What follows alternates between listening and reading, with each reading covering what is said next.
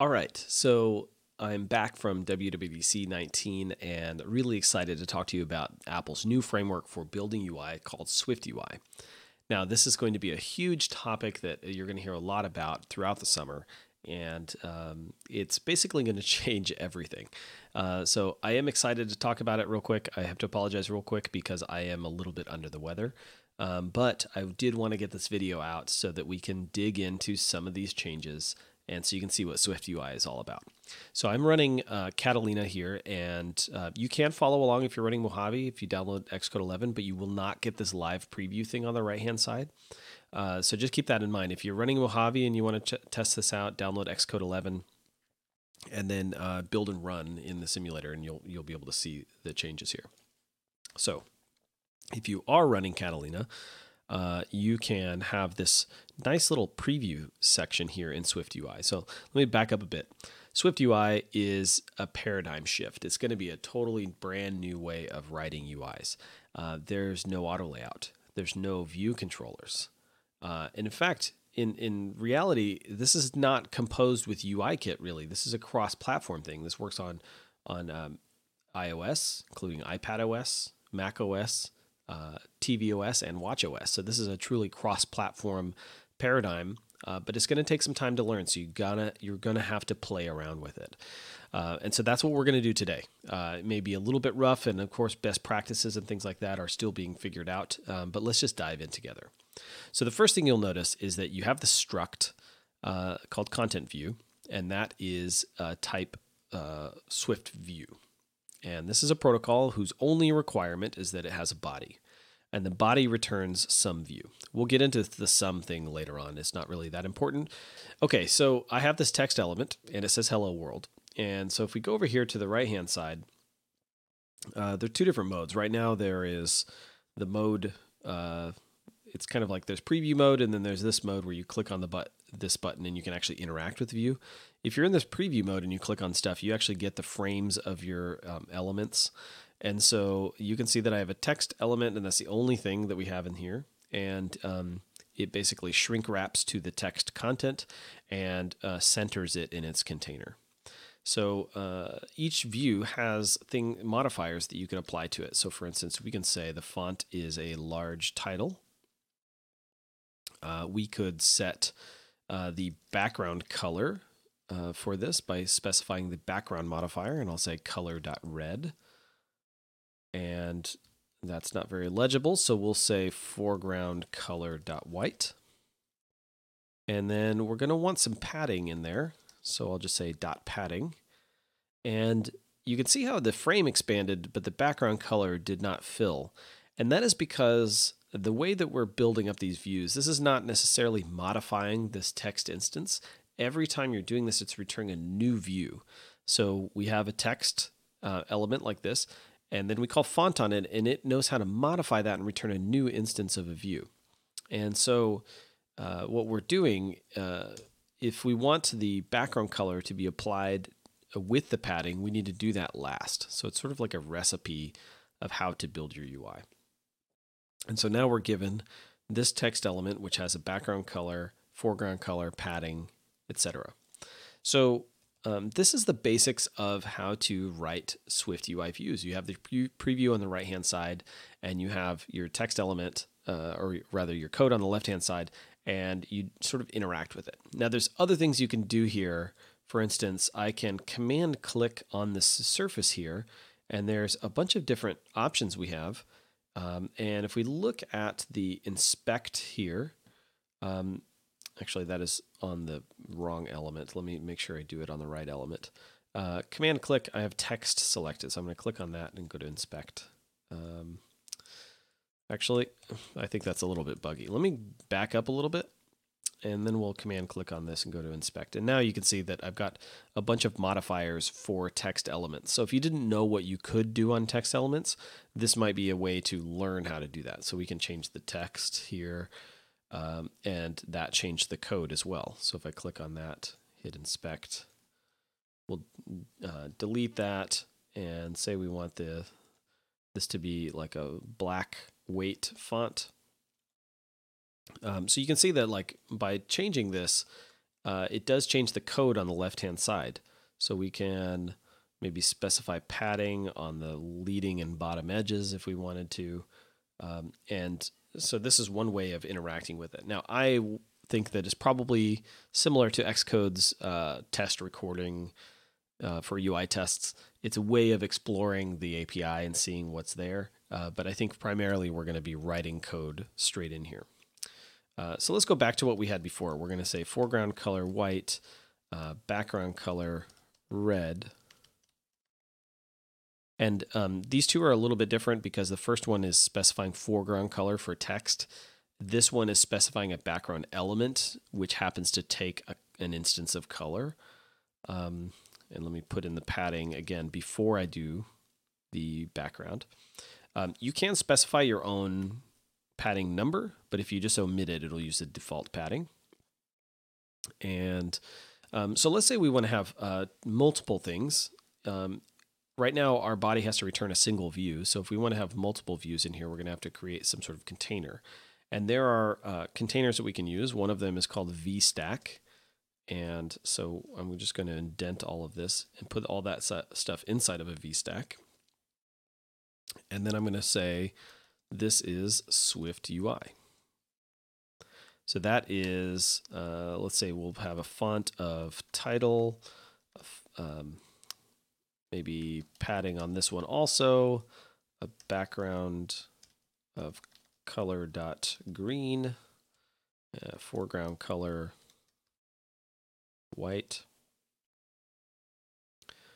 Okay, so you can see here that our VStack, if I click on that, you can see our VStack is, again, it's centered in its container and it wraps its content. If we wanted to, we could put a spacer in between this, and it's going to push the content up and to the bottom. So a spacer is basically like an ever-expanding element. So you can use spacers to sort of control where things are positioned, or to split things apart. If we want to, we can specify on our stack. Let's see, if I make this one a little bit longer, this is Swift UI. Isn't it neat? So this will demonstrate that right now we're in centered alignment for our vertical stack, right? So the elements inside the VStack are centered. We can set the alignment to leading. Let's get rid of those other arguments. And that is sort of probably what we want in this case, or maybe it's not. I don't know. You also have trailing. And for horizontal stacks, if we wanted these in a horizontal stack, then you have things like bottom, top, and center. So let's say we have top or center like that. So we can wrap things in a horizontal stack or a vertical stack. I'm going to go back to the vertical stack.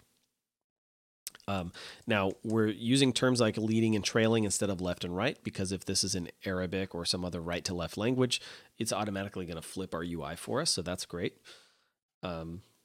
So this is the basics of how to get started with Swift UI. Now, I will leave you with a couple of other goodies on how to render things, because text is, it's interesting, but there are other views that we can take a look at. So let's go back to center. And then I want to have a, let's add a couple of things here. One of them, I want to add an image. And for images, you have named images from the asset catalog. You've got CG images so for working with things at a lower level. And you also have system named images. Now, system named images are going to come from SF Symbols. And this is an app you can download in the store. Not in the store, I'm sorry. You can download from the documentation site. So if you just search for SF Symbols, you'll find a link to download this. And this is essentially an icon font that you can use. It provides scalable images that you can use inside your application. So I'm going to use a circle image here. And you can see, if you kind of have to ignore the frame rectangle that it's occupying right now. Because that's why it looks a little bit weird. But if we say that the frame of this is maybe a width of 100, and then we say that the image is resizable, and I think I need to put that before I set the frame. Yep, there we go. So one thing to note about images is that the aspect ratio is not respected by default unless you tell it to. So one thing we might need to say is that the aspect ratio for this is 1, and the content mode I want to fit inside of there. Let's do a build and see what we're missing here.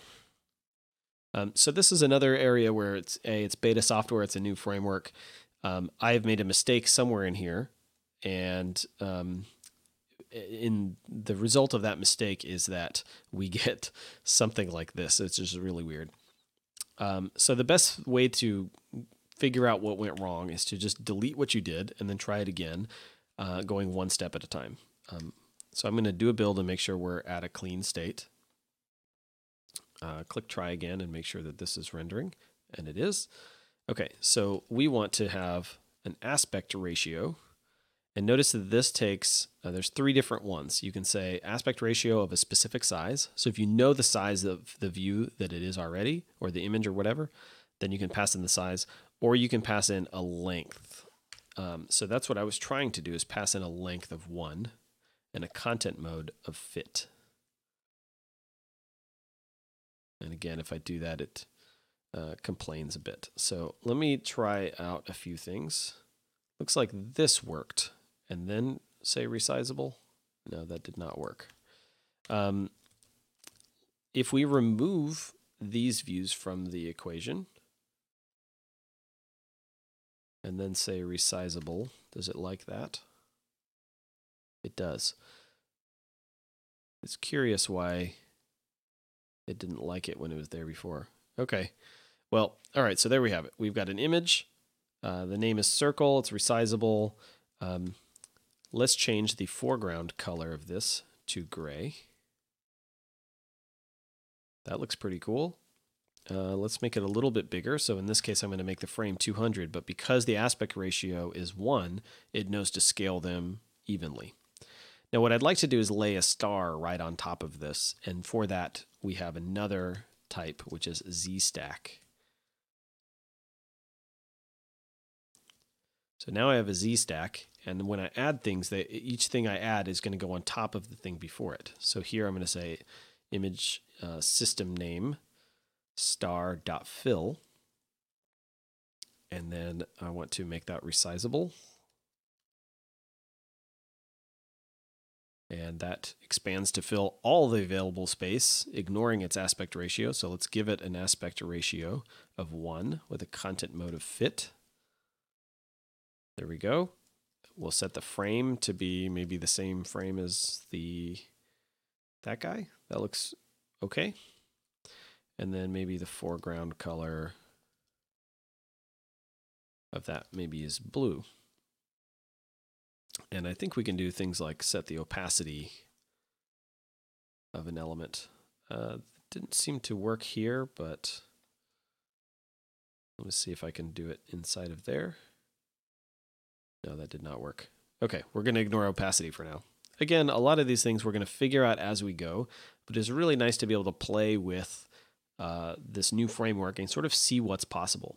And I haven't even run the application yet. I'm just sort of exploring what's going on with the view, adding things in like this. So another really powerful thing is I can take this and I can refactor that, extract it into another view. So we're going to call this circle star, which is a view, and it's got a body, which is some view, and just paste this in here.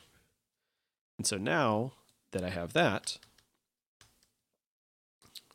I can just say, please render me a circle star right in here. And if I run the automatic preview again, sometimes when you're introducing new types, it'll pause the preview so it won't freak out on you.